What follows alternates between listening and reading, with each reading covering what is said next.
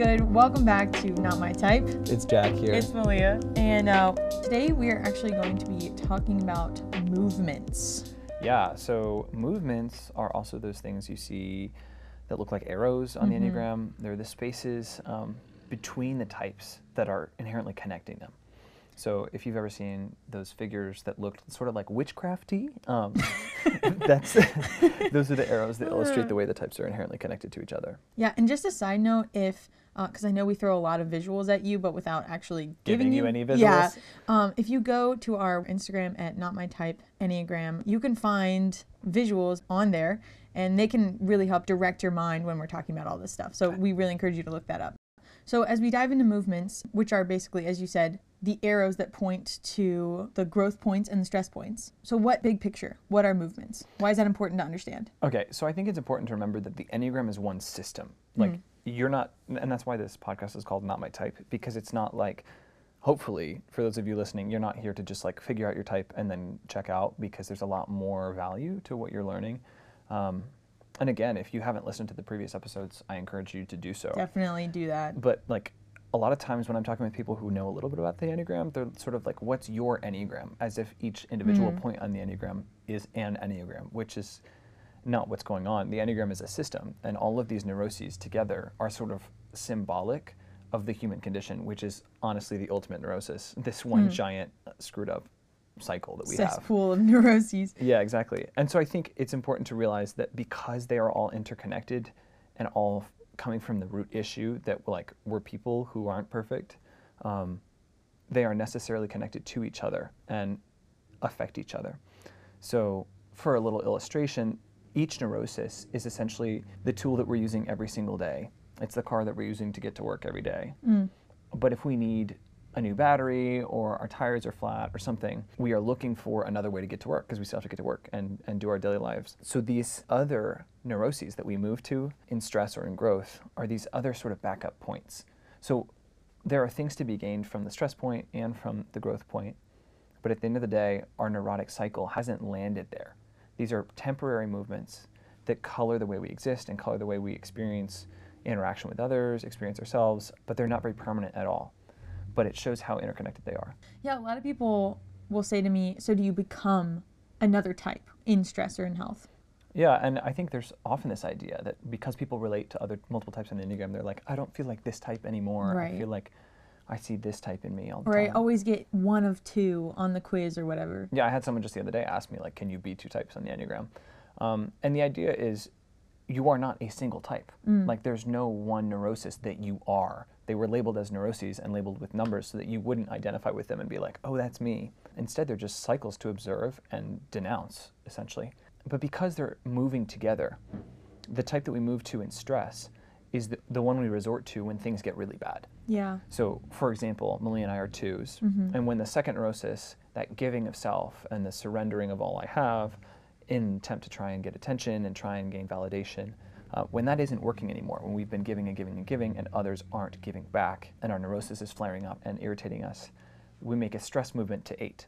So this doesn't mean like you haven't done your homework so you're stressed, so you see the 8 in yourself. Like maybe you might see that, but that's not what the stress movement is actually about.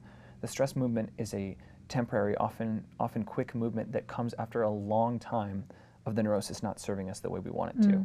Because we're addicted to these issues because we think that they'll solve our problems, and they don't. They just create more.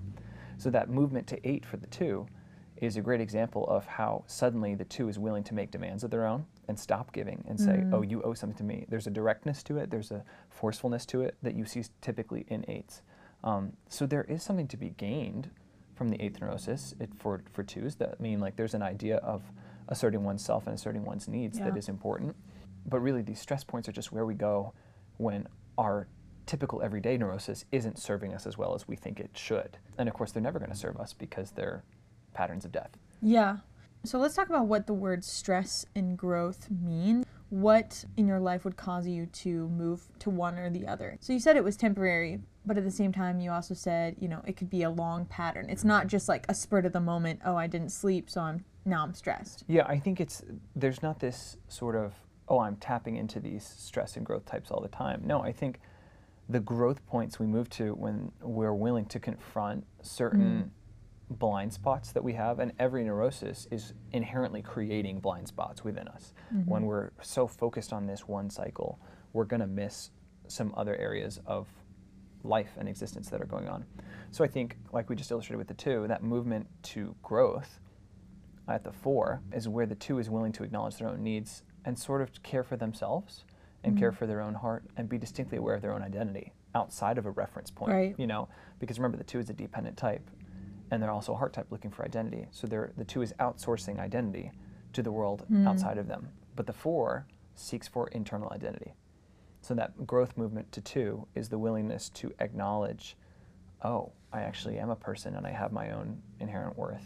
Yeah, so we're kind of starting to get into the numbers, so let's just go ahead and get into it. Okay, yeah. So like we just started with the 2, I guess that's an okay place to Yeah. start. So the 2 moves to 8 in stress, meaning that things, when they're going really poorly, and the second neurosis is no longer giving me what I want, then I'll move to 8 and get really pissed off and really forceful right. and really angry, and showing those lusty qualities, those lusting for power and willing to mistake domination as a virtue. That's a big trend. And that movement to 4 is a growth movement. But by contrast, let's move to the 4 now. So every type that is moving to their stress point, that stress point's growth type is that same type, if that makes any sense. That's so wild. Okay. So where the 4 grows into type 1, the Right. 1 is stressing to type 4. So the 4 stresses to type 2. So in the 4th neurosis of being self-centered and focusing on one's own pain and over-identifying with it and secluding and separating from the rest of the world isn't working to get them attention anymore, they move to 2 and are suddenly willing to assess other people's needs, and there's this degree of seeking attachment with the world or like relationship with the world in a way that the 4 usually doesn't. Because the 4 still wants attention, but in their own neurotic cycle, they're not going to reach out because they're withdrawn. So the body's repressed. So it doesn't mean that they're suddenly very selfless people. It doesn't mean that they're suddenly willing to do all these things for other people. What it means is they're reaching out. There's some degree of, I'm going to grasp into the external world in a relational, cloying, seductive, flattering way, the way a 2 would, to try and form attention that I can't seem to get by withdrawing.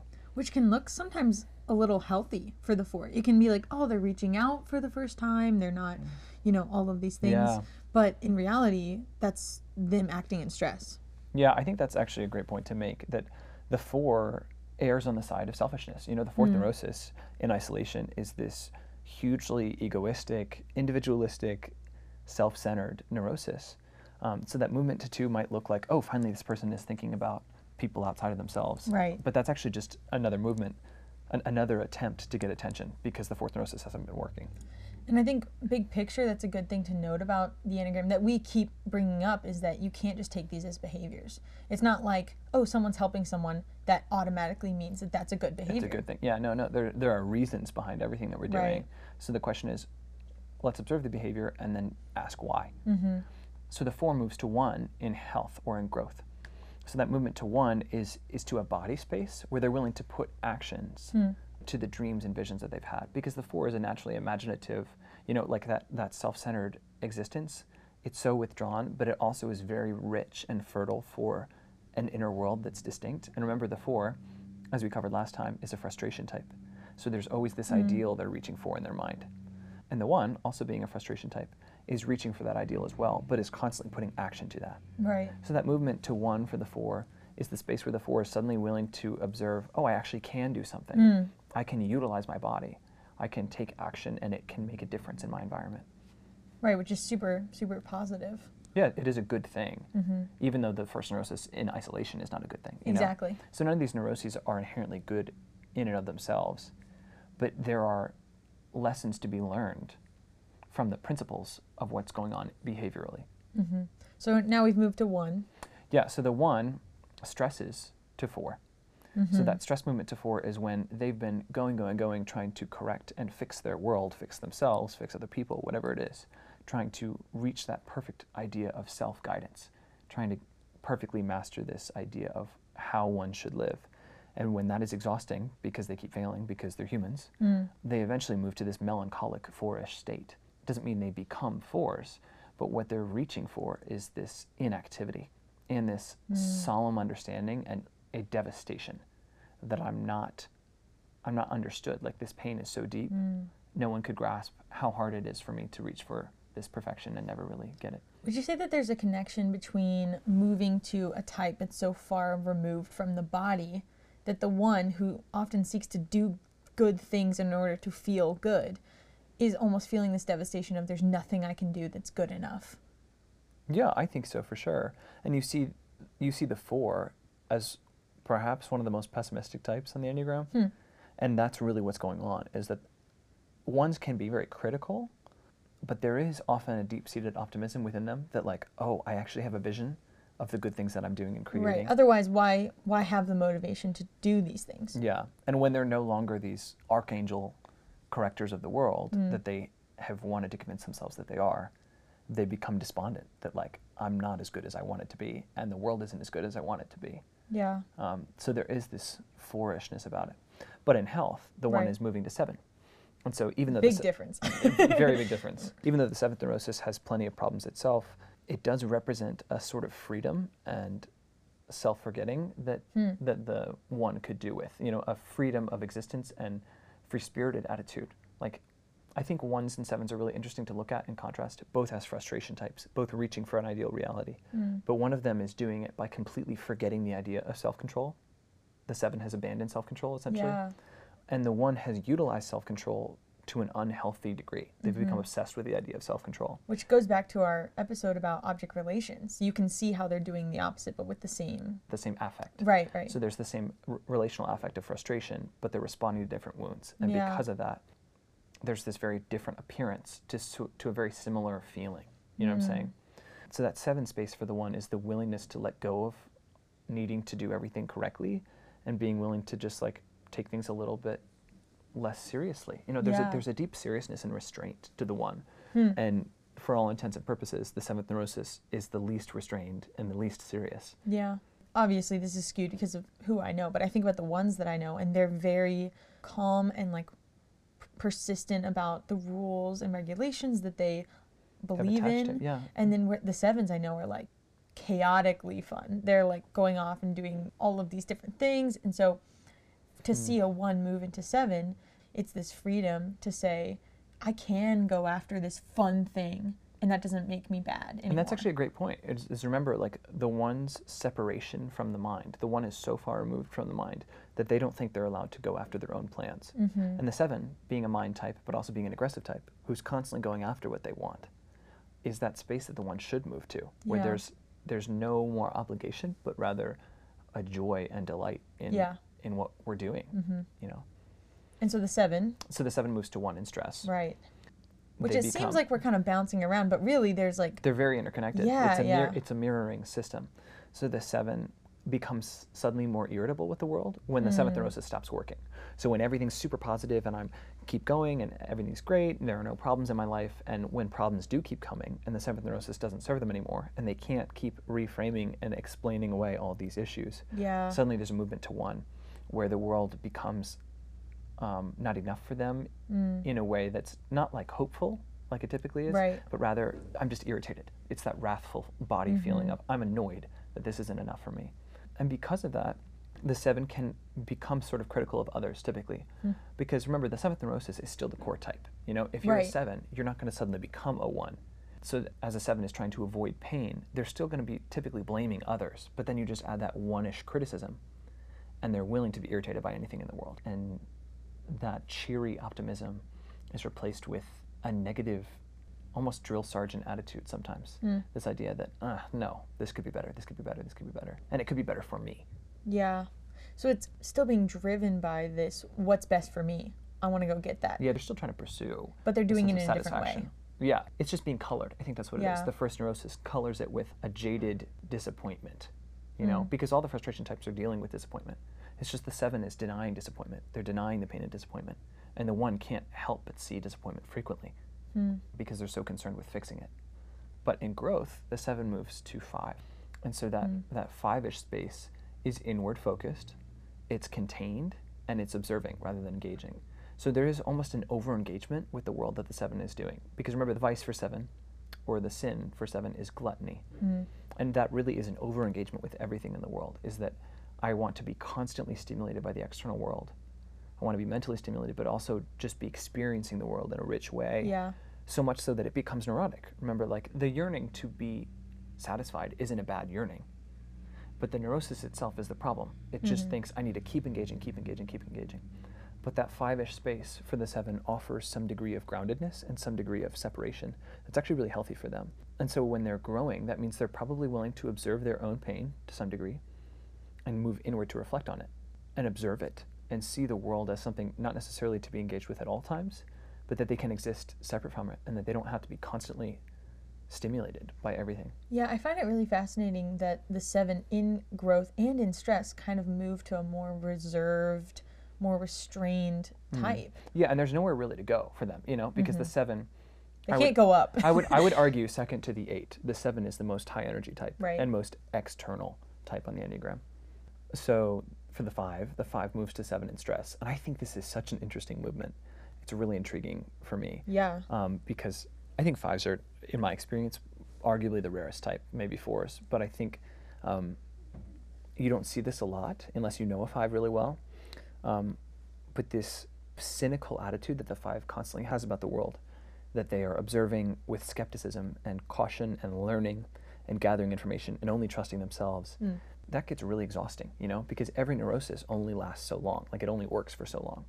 And so when the 5 is in extreme stress and duress and the 5th neurosis is no longer working, they move to 7 and suddenly kind of take on this cheery, like silly, sarcastic, it's almost uncomfortable. Like they take the world too lightly all of a sudden and are willing to like do really impulsive things. Like there have been a few 5s I've loved a lot in my life, 2 specifically I'm thinking of, who had this pattern of like when they were really stressed about a lot of things in their life, when there were relational issues and practical issues all colliding at once, and they could no longer stay removed from those situations, they would make this 7-ish movement and like be drinking a lot. There was just this like need for engagement, this gluttonous engagement with the world that could kind of ease the tension within. And it made them kind of fun to be around sometimes, like just the world became a joke all of a sudden instead of like this dangerous place to be observed. But it's actually kind of similar to the 4 who moves to 2 in stress, and you think, oh, that's a good movement. Right. There's this movement to 7 that feels a little bit like the 7-ish space. I think most people could observe this and acknowledge this. 7-ish space is more palatable to most people because it's optimistic, it's fun, it's fun-loving, it's sweet. Everyone loves a 7. Yeah, exactly. Everyone loves a 7. But that 5-ish space, most people don't love because it can be kind of cold, it can be detached, it can be a little selfish. Right. So that movement to 7, though it is also selfish, it is a lot more palatable than the 5 space. So I think a lot of people love when 5s are in that space and mistake that as a good thing. Like, oh, you're finally lightening up and not getting so severe and cynical about everything. Right, but it almost seems like they're still hiding. They're just hiding under a different tactic. Exactly. They're just using the 7th neurosis to feed the 5th. I think that's the point, is that like each of these stress points we dip into temporarily as a vehicle to get us back to the place we're comfortable. Because our core neurosis is what we're comfortable with. That's what we've learned to exist in. And so these stress points are just sort of like I need to like work out really quick. It's sort of like going to the gym to get a workout. It's like I've been lying on the couch for 1,000 years and I feel terrible about myself. So I'm going to go to the gym and expend a lot of energy or whatever, and then I can come back, feel good about myself, and return to my daily life of doing nothing. You know? Yeah. And that really is kind of a great example, I think. This idea that we would much rather just do nothing and exist in our comfortable little lives. But when that doesn't work, we do something that feels uncomfortable to relieve the stress and then move back. Right. And likewise, we can't exist in those growth points for very long, even though it would be ideal. You know, like if we as 2s could always be gathering information from the 4, that 4 space, that's not what our ego can handle. Our ego can't handle that level of self-centeredness, not because we're such selfless, wonderful people, but this space of constantly acknowledging one's own needs is threatening to the second ego. You see what I'm saying? Yeah. So likewise, for the 5, they move to 8 in growth. And I think this is a really interesting movement because just like the 4, remember how the 4 moves to 1 in growth? That's a movement to a body type, which they have repressed. Like the 4 has repressed the body, so they're not doing as much as they should. Likewise, the 5 has also repressed the body. So their observations and their cynical separation is now given some action. They're willing to engage with the world. They're willing to reach out and have great impact because no one is more aware of their impact on the world than 8s. Like 8s have the greatest impact on the world because they are the largest presence on the Enneagram. So this 5 movement to 8 is the willingness to be very present and be big, you know, to be huge and to be doing in a way and existing in a way that isn't just cold and separated, but is fiery and intense and real, and vivid, and almost like the world is theirs for the taking, you know, because the fifth neurosis would much prefer that pact that we talked about in the last episode. Yeah. This idea that, oh, I agreed that I wouldn't engage, and you agreed that you wouldn't engage with me. So that movement to 8 is actually really threatening, because it's suddenly demanding of me that I be interacting with the world constantly. So there's a really good analogy that Jack and I have talked about a lot for the 5 neurosis that I think is really helpful for this, which is that this dragon is in this cave and has all this gold, right? Well, I would say they put their back to the cave. You know, Right. It's like there's a village down below, and the villagers are collecting their pitchforks and torches ready to come kill this dragon because they're threatened by the dragon at the top of the mountain. And so that 5-ish response to avoid rejection, because remember they're a rejection type, is to just put their back to the cave and block off the world so that no one can come steal my gold, but I also don't have to let them interact with me. You know, their pitchforks won't do anything against my giant scales. Because the vice of greed can sometimes mislead people to think that It's like they're taking. they're go-getters and they like want more, but it's not necessarily. It's more of a keeping, a stinginess. I don't want to let you take what I already have. I don't necessarily want more of it, but I just don't want to lose what I already have. So I find it interesting that when they grow, they go to a space that not only is engaging with the world, but also lets people in.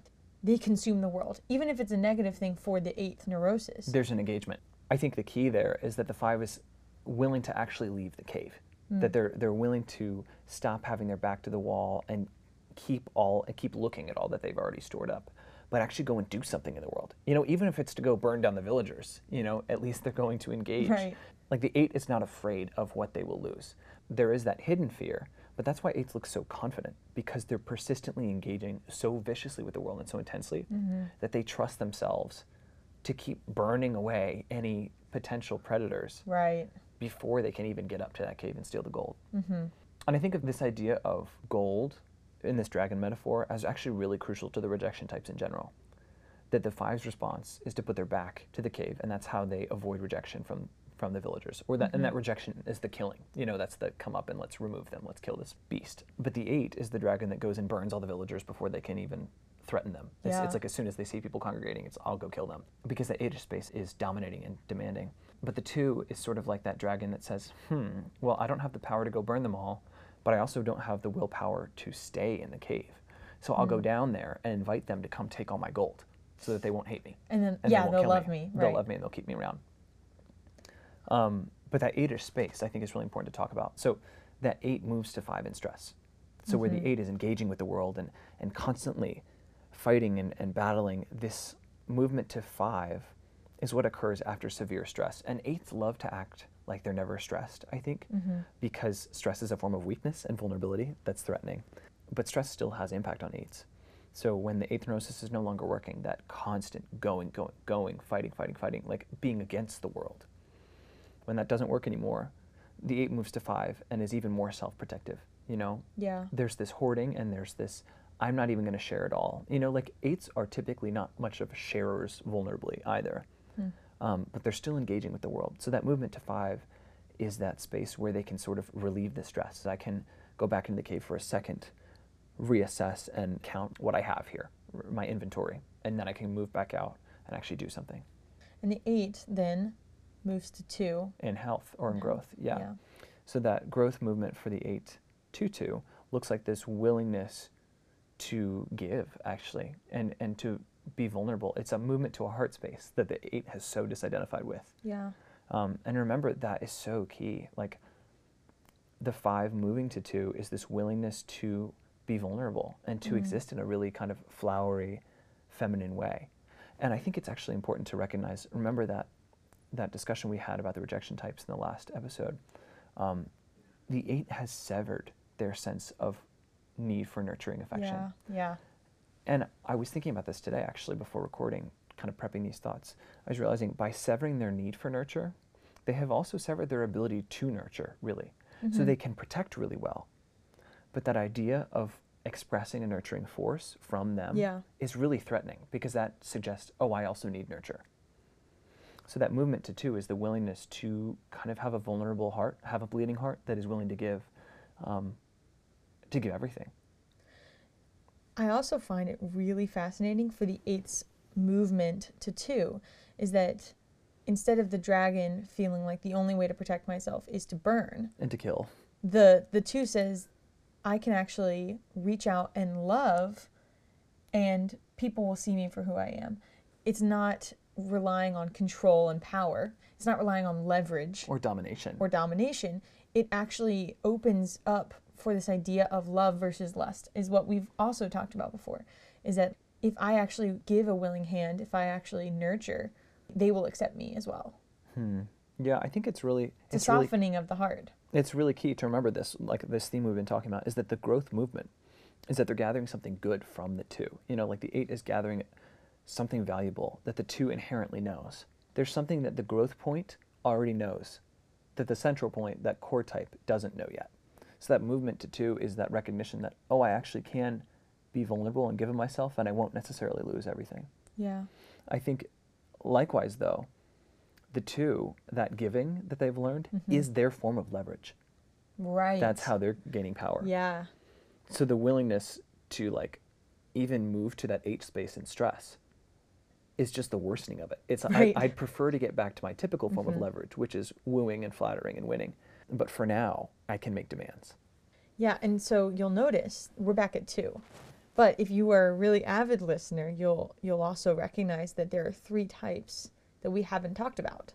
Yeah, we have done the full circle, it seems like, but we've skipped out 3 types. So earlier in the last episode, we learned about object relations and the 3 different triads, the 3 different dominant affects that respond to the wounds that we experience. And those 3 were frustration, rejection, and attachment.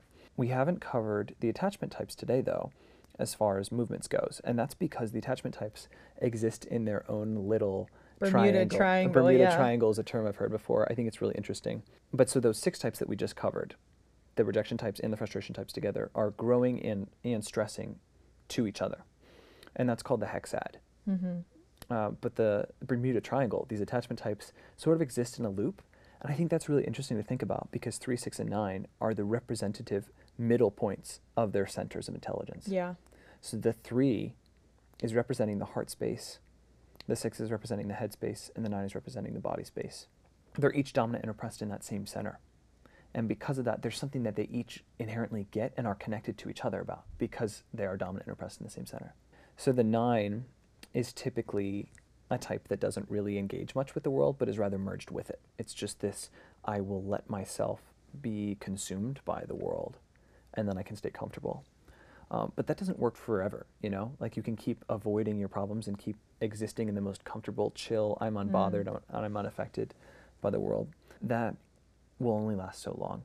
And so this central lie for the 9, this idea that I don't matter, makes one of their biggest goals being unaffected by the world. The 6, by contrast, is so very affected by the world constantly. So in stress, the 9 can no longer stay unaffected by the world and is suddenly affected by everything.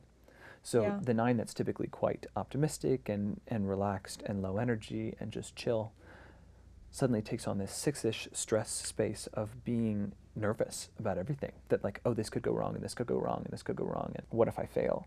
But in growth, the 9 moves to 3 and is willing to take action and put action to the person that they really are. And I think it's actually interesting to realize that the 3, even though their ego is kind of fragile and faked, they're very concerned with themselves. You know, they have this great concern about the image they're presenting.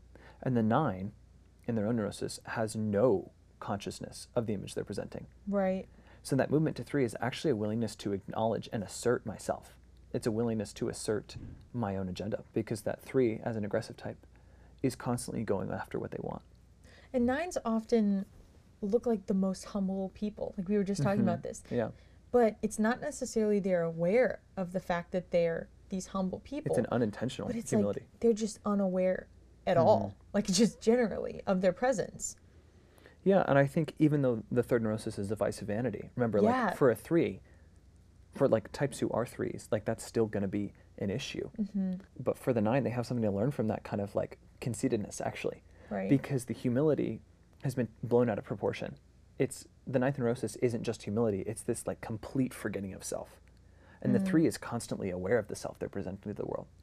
But by contrast, that 3 stresses to 9. Yeah. So the 3, who's typically very ego-centered and working really, really, really hard and moving really fast in the world to impress and to win others over, when that is burning them out, which it eventually does, they move to this vegetative state at 9, where I would rather just be comfortable and I would rather just disengage from the world and be very relaxed and have no problems and have no concerns. So that 9 space is their way of relieving stress, to just sort of like sit on a couch. You know, like for some 3s that might just be doing nothing, suddenly becoming very stagnant because they've been resisting rest all this time. They've been working so hard that they burn out, and their body might literally stop them. You know, it's a movement to the body type. That movement to 9 is a return to the body. It's like you haven't been stopping at all. And so the body sort of forces the ego to rest.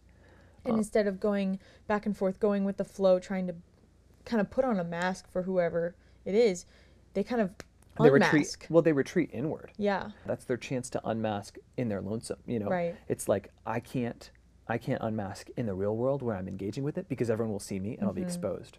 So the only place I can take off this exhausting mask is at home, you know. Yeah. So it's not literally at home for the 3s necessarily, but there's this movement inward where they can take a chill pill for a second, which sounds like a good thing, but it's actually just kind of feeding the ego even more. Because remember, the stress point is just a vehicle to return us to the most comfortable state. So the 3 is used to this image focus and this egoism. And so the 9, that space of doing nothing and being nothing, is only really valuable to them if it doesn't compromise the image they've already collected. That 9 space is often very hidden for 3s, that they don't want anyone to see that stress space. So when the stress is building up and building up and building up, they might retreat and suddenly disappear and disengage from the world, and then return with all their fervor and vigor. They kind of tell themselves, well, I can continue being this chameleon because if I get tired, I can just retreat and then come out brand spanking new. Exactly. And no one thinks that about their stress type. You know, no one's like consciously thinking, oh, I can use this to my advantage. But we see that as a pattern in life. You know, like it's sort of the backup plan, you know, like we were just talking about for us, for our types as the 2, it's like, it's much more comfortable for the second neurosis to be giving, sacrificing, flattering, indirectly trying to get what they want. But the 8 is sort of the backup plan. It's like, well, I can always start screaming and demanding if I need that doesn't work, right? And it's not comfortable. Yeah. It's not comfortable because, like, you think about 3s moving to 9, and even though that is their stress point, they're not comfortable with that space of rest because it feels like I'm going to lose. I'm going to lose this productivity that I had collected. But by contrast, the 6 is the space they move to in growth. So the 3 moving to 6 looks like this awareness actually of the things that are consistent in life, because the 6 is very aware of the need for stability. And because the 3 is so self-confident, they're not usually aware of their need for stability. It doesn't strike them as something that they're desperate for. So that movement to 6 is a willingness for a couple of things. A willingness to see that some things are stable, and that like sometimes love is given consistently. Because remember, the 3rd neurosis is this ego built around the lie that I'm only as valuable as what I produce. But that 6th space shows us that there is a degree of faithfulness and consistency that does exist, and that people are worthy of love. And that it's actually like real love isn't given based on how well you've worked, but is given simply because it's faithful and simply because it is consistent. So that movement to 6 also looks a little bit like this willingness to see the obligation the 3 has to others. Because remember, 3s repress the heart, and 6s are very aware of their obligations to others. So that movement to 6 is this awareness that, oh, there are other people that I'm committed to. You know, a lot of times the 3 in extreme neurosis can look like this very conceited, vain, fake type. Because they are, you know, like the 3rd neurosis is fake, it is vain. And because of that, it is willing to deceive others in order to receive that validation and that feeling of being seen. But that movement to 6 is the suggestion actually to the 3 that I have loyalties outside of me that I must acknowledge and that I must give myself to. And I think 3s actually kind of fear that in their own neurosis. So that movement to 6 obviously doesn't last very long, you know? Those are things they need to learn, but it's not like they suddenly become 6s. Right. But the 6 stresses to 3. So most of the time they spend all their time worrying about how secure am I, how safe am I, do I have what I need? But that 3 movement is when they're planning and they're preparing and they're worrying isn't working for them anymore, it suddenly becomes an ego thing. Suddenly they're very aware of their image and the way they're presented to others. And there's a loved one I have who is a 6 and had an eating disorder for a long time, and that movement to 3 was the response to severe bodily stress, that the body had been so mistreated that eventually that 3-ish space was all that was left.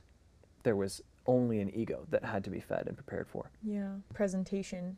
Yeah, and the 6 is really just using that stress point as a way to get back to their core issue. So remember, the 6 still wants security and support, but the movement to 3 is this space where maybe if I present a prettier ego, a prettier image, a prettier face, I will get the support I need. So their end goal isn't the same as the 3. They're not actually concerned about attention, but it's focused on getting attention for the sake of the support they need.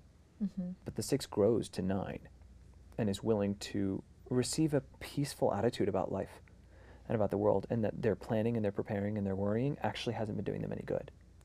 So that growth space of existing in a relaxed way and existing in an optimistic, cheery, kind of rose-colored glasses perspective that the 9 has, that's something the 6 actually desperately needs. And so there's this receiving of good things. There's a surety of the world. Exactly. The 9 actually has this very simple, trusting perspective. Surety is so right. There's this trusting perspective of the 9 that the 6 completely lack. And so that movement to 9 is the willingness to actually trust and the willingness to actually let their guard down and be at peace. So why do you think that the 3, 6, and 9 are separate from the rest of them? I think, like I was talking about a little bit earlier, it's because they each represent the 3 centers of intelligence. So I don't know if that makes a lot of sense, but it's sort of like, look at 3 for a second. 2 and 4 both hold traits of 3-ishness. So I think of the heart types, like all 3 of them together, they are grouped together. But 2 and 4 are just sort of derivatives of 3, because the 3 represents the greatest problem with the heart, you know? Yeah. And the 6 represents the greatest problem with the head. Even though 6 and 7 can look so different, there are traits that connect them, and there are traits that connect the 6 and the 5. So the 6 represents the issue that all humans have with the head. And the 9 represents the issue that all humans have with the body, to some degree. I don't have an explanation for why they exist in their own closed loop, but I think it is important to note that they are representative of the 3 centers. Yeah. They sort of stand to show the problems that we have in a broad way with the body, the heart, and the head. So some common questions that I hear that I don't know if you listeners might have, but I'm going to throw them out there. Can you digress to one of your wings stress numbers?